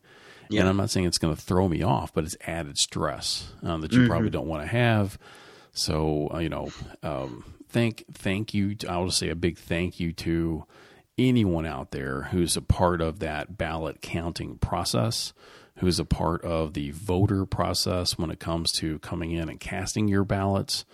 That is absolutely something I'd like to do when I eventually retire. I'd like to volunteer to work in those particular settings. I feel like that would be a great patriotic duty for myself to do that. And I really appreciate the people who serve that way for us and trying to make this a democratic process. It's troubling to me that there are these, potential people who are either trolling on the internet and saying things like, I threw out ballots, this was my, my duty, blah, blah, blah, and then just jumping off of there, that who aren't legitimate or other ones who were. Yeah. I mean, that's certainly troubling, but regretfully, I think that's just the time we live in. I mean, we have troubling people out there and they do troubling things. And, I think it's called being a troll. Yeah. There are a lot of trolls out there. Yeah, absolutely. So, not to ramble too much more, but let me give you the rest of the forum here. Yeah. Oh, yeah. So basically, you're talking about electors and stuff. There are faithless elector laws. I don't know if it works the same as it does during the primary elections, but there's a faithless elector law. Basically, you can't vote, contrary to who your state has, been declared for. You can't vote contrary for, I think, 2 or 3 ballots. And if one person don't have a majority, then the electors can vote for whoever they want, I believe, or not whoever they want, but pretty much whoever they want. Mm-hmm. And I think, just to end on a lighter note, talking about pollsters and thanking them, I guess it's been about 4 years now. I campaigned in the 2016 presidential election for a candidate, and I would walk door to door. I was walking, around all the small neighborhoods in Alabama, Florida, and I met this lady. She was 98 years old, and she was walking down the road, and she said, "What are y'all doing? Y'all campaigning?" And I was like, "Yes, ma'am. We are campaigning." And she said, "I've worked the polls at my local polling place. We don't have many registered voters. We only have about 200 or 300, but I work every year, and I'm there. I do all this, and it's really, great seeing young people get involved in the process." And by my same token, I'm thinking, man, it's amazing to see, people nearly 100 years old still being a part of the process. And I think that if you're losing faith in this process, if you lose faith in the election and the way it happens, maybe one day if there could be a possibility to change it. But there's a lot of people who are passionate about it. There's a lot of people who pour their heart and soul into this to ensure that at the end of the day there is a fair election and that all the results are fairly calculated. And I think that people like her, and despite the stories that the media is pushing of people being nefarious and doing all this stuff with ballots, and I saw an article today that popped up from the New York Post that talked about possibly somebody from trying to flee to Canada with thousands of votes unopened. Sorry. And of course that's the New York Post for you. But I would say take all that with a grain of salt. And if there is real voter election, we do need to call it out. But for the most part, man, there's a lot of great people involved in this process, and there's a lot of people who just love our democratic republic that we have. So I would just definitely say, if you can be a part of the process, if you think anytime, I tell people this all the time, if you think that there's something wrong with the process, be a part of the process so you can help be the change that you want to see in this process, so you can make it and you can personally attest that, hey, I believe that in this county, at this polling place, at this precinct where I am, this is a fair process, and I will oversee it as a fair process every single time. Right. Absolutely. Well, I think, we certainly me, but I think I can speak well for you also. But we had little idea when forming this podcast that these types of events would transpire. I think it was just it was just a idea in our head that we wanted to sort through. Really, it was just media bias more than anything else. Not necessarily just not trying to pick apart what everybody says, on its own merit, but we wanted to just have a feeling like, where are the facts? What's the truth? Let's try to work through this. Let's see what other people think. And so now it is amazing how important it feels to do this discussion. And again, I appreciate how many people. I appreciate you, Bradley, for participating in this podcast as a co-host and dragging me along as I drag my heels and doing many things for the podcast. But and then the people that we have listening, and I think certainly, and right now more than ever. Our little tagline we end with is that there are two sides to every story, and in politics, and somewhere in the middle lies the truth. And welcome to the Truth or Politics podcast, and trying to find that out with us. Have a great day, everybody, and we look forward to getting together again and seeing what we can stir up. I never told anybody to lie, not a single time, never. These allegations are false. Well, I'm not a crook. I've earned everything I've got. I'm not going to continue trying to respond to these repetitions of the falsehoods that have already been stated here. Read my lips. No new taxes. Our politics seems more vulnerable to conspiracy theories and outright fabrication. We choose truth over facts. Some of the most dishonest people in media are the so-called fact checkers. We will keep this promise to the American people. If you like your doctor, you will be able to keep your doctor. Period. If you like your health care plan, you will be able to keep your health care plan. Period. Just totally distorting everything possible concerning the facts.